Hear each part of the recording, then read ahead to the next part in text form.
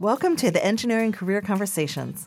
I'm Krista Downey, Director of the Engineering Career Center at Cornell University.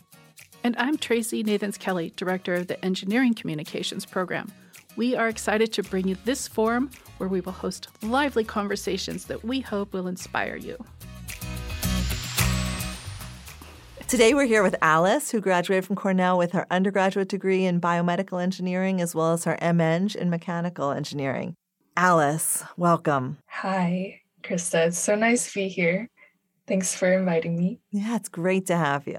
Alice, can you please start by telling us a bit about your career path and how you transitioned from engineering to regulation? Yeah, I guess to start out from the very beginning, I've always wanted to do something in the healthcare industry. In high school, I wanted to be a doctor because that's kind of the only thing that you think of when you think healthcare, as someone at a very young age, not knowing much about the world. And it wasn't until the tail end of high school that I learned about biomedical engineering. I learned that they're kind of like the brains behind the cool technologies that doctors use. And I wanted to be the person to like make all of those cool technologies. So I was really fortunate that the timing actually worked out really well the summer before my freshman year. Biomedical engineering was officially announced to be offered at Cornell that summer. So I was super excited. And then I decided to do an MEng in mechanical engineering, mostly because I wanted to gain more specialized experience in R&D. And I felt that doing an MEng in mechanical engineering would help me get there. So it's kind of like the background. Where everything started to change was that at some point during my MEng, I realized that engineering doesn't suit my personality and my career ambitions very well. At first, I was really worried because why did I just spend 5 years at Cornell, like wasting my parents' hard-earned money on something that I didn't even want to pursue anymore? But I felt bad and I tried to make it work at first. And then I realized it's not worth it if I'm not fulfilled. I learned that it's okay and I'm allowed to try something new. So I did various internships, co-ops at medical device companies because pursuing something in healthcare was still something I was passionate about. That part didn't change. I did internships in clinical research, quality, product management, everything that you can think of. And at the end of it, I was really worried that my resume didn't tell a story like everyone else's. I had such fragmented experiences, none of it really related to one another. But then I thought, I really tried so many different things just to find something I'm really passionate about, and that does actually tell a story. My first big girl job out of college is at Abbott, and it was in the medical device division, something that I was passionate and working on, and it was in regulatory operations. So again, I decided to try something new. Operations was really interesting to me because I realized I love creating processes for companies. And regulatory was also really interesting to me because regulations are so nuanced and complicated, especially international regulations and even regulations within the US. This is where I realized I love solving challenging problems and digesting complicated requirements. Creating processes that are efficient and integrate well was something that I also realized I like doing. However, something that always bothered me at Abbott is how difficult it was to make improvements and changes. I'm not someone with the personality that can sit still if something is broken, if a process is not as efficient as it can be, or if the system just doesn't work. I want to improve it, but it's really difficult when those processes have been around for decades. And at a company as large and established as Abbott, making changes can be really difficult, and feeling impactful is even harder. So after 2 years at Abbott, I decided to try working at a startup. So it's kind of how I got to where I am and kind of a history of my career path. It's a really interesting story. I love that, Alice, that the complications of finding your fulfillment along the way, right? Can be very hard won sometimes and fragmented, like you said. Yeah, and I think a lot of times, especially when you're in college, you kind of think like what you major in is supposed to be what you're going to do for the rest of your life. So it can be really scary kind of stepping outside of that. I say so often to my engineering students that engineering is a systems way of thinking. And I think that you kind of brought that out just now with that description of seeing the larger system and how to fix problems within it and so forth.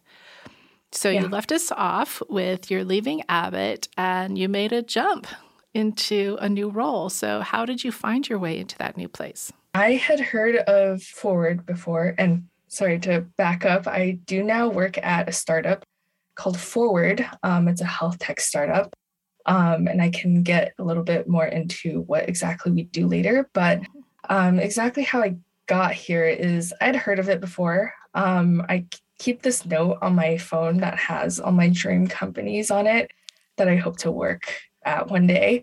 And Forward was actually on that list because I'd heard of their incredible mission to save the US healthcare system. I thought it was such a ambitious and lofty goal, but I think that's what really intrigued me. So when I saw a job open up on LinkedIn at Forward for compliance operations, I thought this is my dream job. And I'm passionate about the mission. I felt qualified. I had some experience under my belt. I felt confident, so I applied. I think the interview process is a really good indicator of what it would be like to work at the company. So for me personally, I was surprised at how much I enjoyed the interview process at Forward. I went into it thinking I would be stressed and anxious, but to be honest, I look forward to every interaction with the people who work there. And for some people, the process is like a hit or miss. But I think that that's how you know if the process is actually working. If you didn't enjoy the interview process, you probably wouldn't enjoy working at the company. And that's okay. That's the natural way of things working out. I remember in one of the final rounds, I had to make this presentation on some case study questions. So I had that interview right after a vacation I'd planned, but I got so sucked into the project that I missed out on my entire vacation. I was literally sitting in the hotel room all day long, all night working on it. I didn't have to. I could have just, worked on it for like 6 hours, 4 hours. But these were actually really interesting projects and problems that I was tasked to solve. And I was actually having a lot of fun. And I didn't remember the last time I had fun working. So I think that was a really good indicator that I would really enjoy working at this company. I love that concept of, just having so much fun working. I mean, not to encourage everybody to give up their vacations, of course, just to think that you had that much fun, to think, that is a great indication that you would enjoy the work. I love it. It's very inspiring. And so speaking of inspiring, I'm curious to hear more about how your work contributes to a healthier, more equitable, more sustainable world. So first and foremost, Forward's mission is to build the world's best healthcare for billions for free.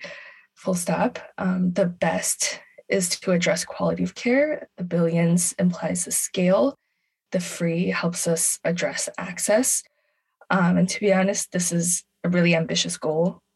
You're probably sitting there thinking, how the heck are we supposed to ever get to this place? And that is true. It's going to take us a long time to get to this point. But this is what every single person who works at Forward is here to do. All of our decisions are for that single goal.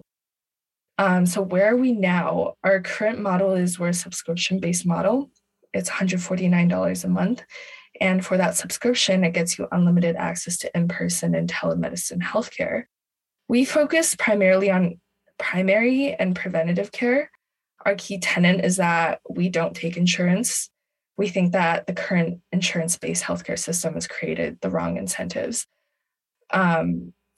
Preventative care equals behavior change. So it's really difficult to do that in 15 minutes with a healthcare provider once a year during your annual checkup. When you visit the doctor now, it's probably more reactive, which means that you don't go until something is already wrong. And the current system has no incentive to help you be healthy. If anything, they want you to be less healthy because that's how money is made. And kind of a fun fact here, healthcare spending in the US was almost 20% of GDP in 2021. So that kind of shows you how much we rely on healthcare spending in our economy. So as a Forward member, your primary care is a flat fee. You get the partnership and the support that you need, it doesn't matter if it's one conversation in an entire year or if it's every single day. You start to build the relationships and you get the care that you need. Another aspect that I think is really different from your traditional doctor's office is how we leverage technology. So think about service businesses. People get more expensive and not less. So the cost of living adjustments raises, clinician shortages, they're expensive as you hire more people. And then if you think about technology, it gets less expensive over time. It's scalable to billions. As a good example, the iPhone. And I'm by all means not claiming technology is perfect. Technology makes a lot of mistakes. But it's easy to find those mistakes and fix them in technology. And it's kind of the opposite in people. It's really hard to monitor quality in people.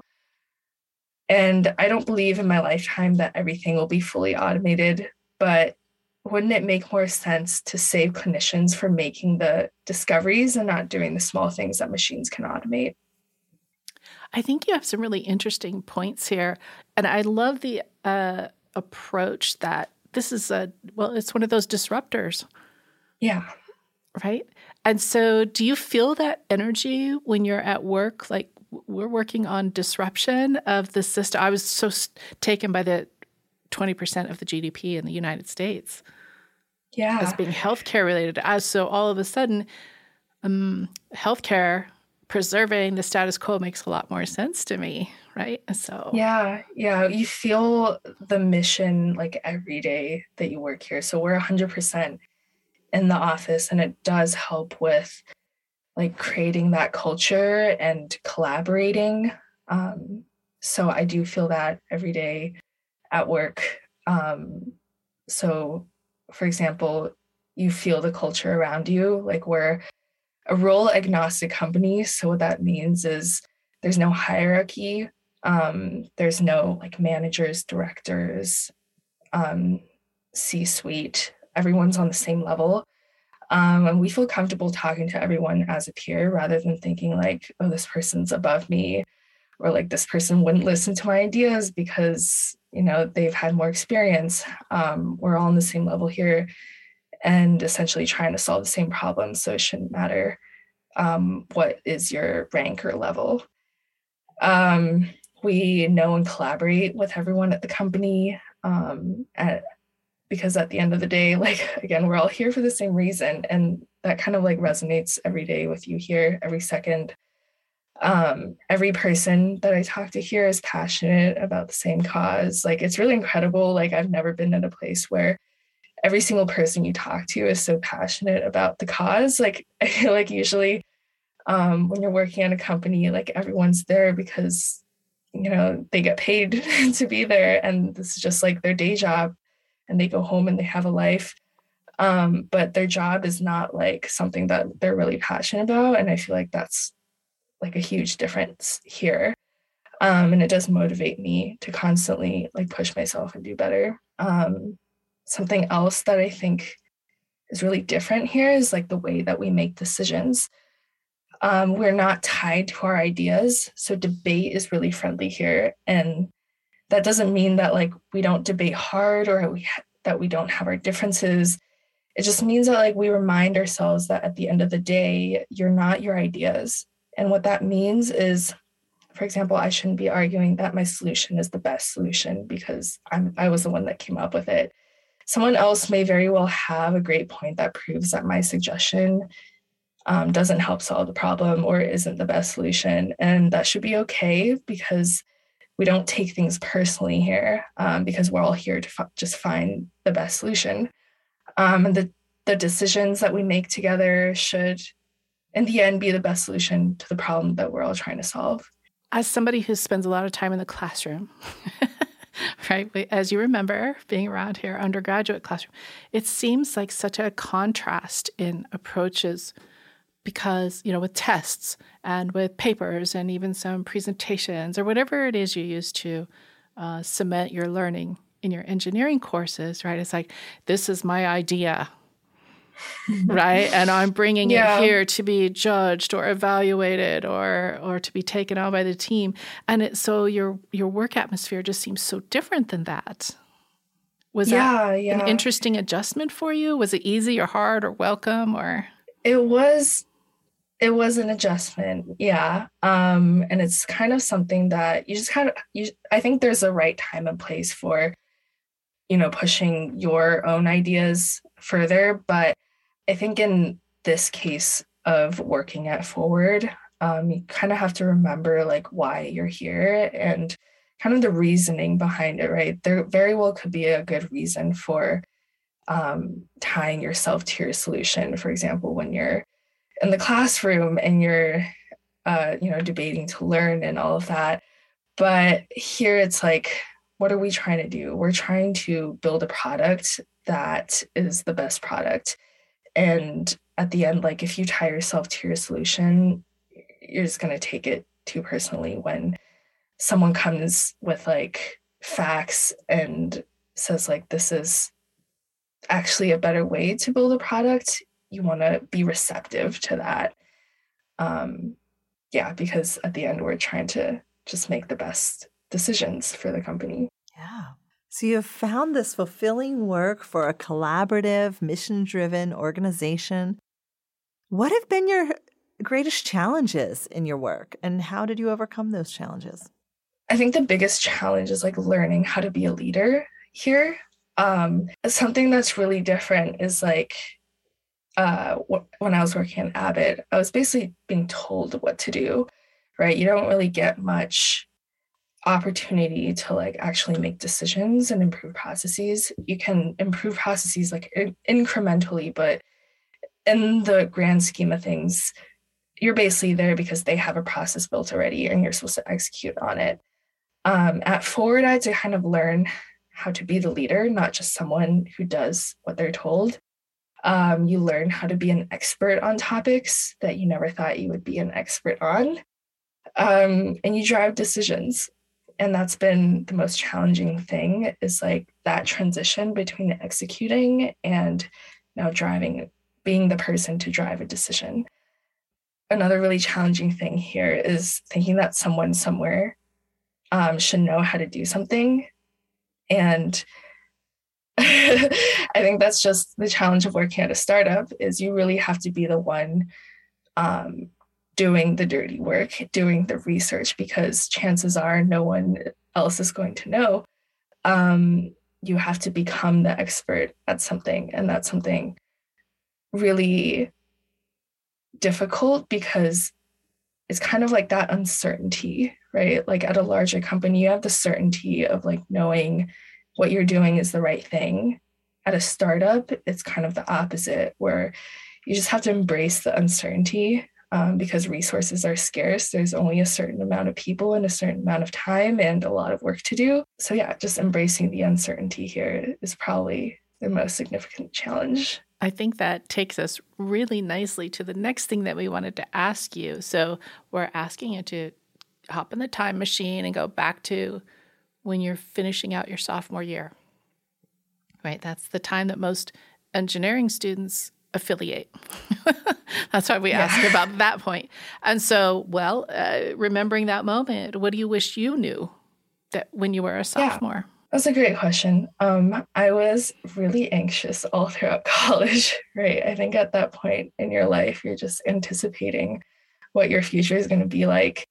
And I really wish I told myself to just take a breather and not stress too much about finding a job or, I really wish I knew that, my career was not linear. You should do what you're passionate about, not what you majored in. But if they're the same, that's great. And if not, that's no big deal, because you should do what makes you happy and what makes you want to get up every morning for. You're not meant to know exactly what you want to be doing for the rest of your life at the age of 18 or even 22 or even 50. Life is about discovery and finding new interests. And if you found what you want to pursue for the rest of your life, I'm not saying that's a bad thing. That's awesome. But for, I think, those of you who are lost or unsure, I'm here to affirm that that's totally normal. And I actually highly encourage having a career with some flexibility, as you might end up really miserable having a job that you don't love just because it fits your major or because you've been in this industry for 5 or 10 or 20 years already. It's never too late. And I think, honestly, I'm really passionate about regulations right now and, solving those really difficult problems that connects regulatory and healthcare. But I'm not tying myself to that. I think it's totally okay if in 10 years I'm not passionate about it anymore and I find a different passion. It's okay to, jump to a new career or find something different to work on. Excellent. Well, I look forward to seeing where this journey takes you.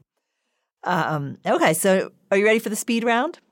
What do you do to relax, have fun, and re-energize? I like going on long walks and runs with my dog. I have a husky, so she is super energetic. And I constantly have to be outside with her. Nice. I like going to the beach here in the Bay Area. Lots of nice beaches, lots of sunshine.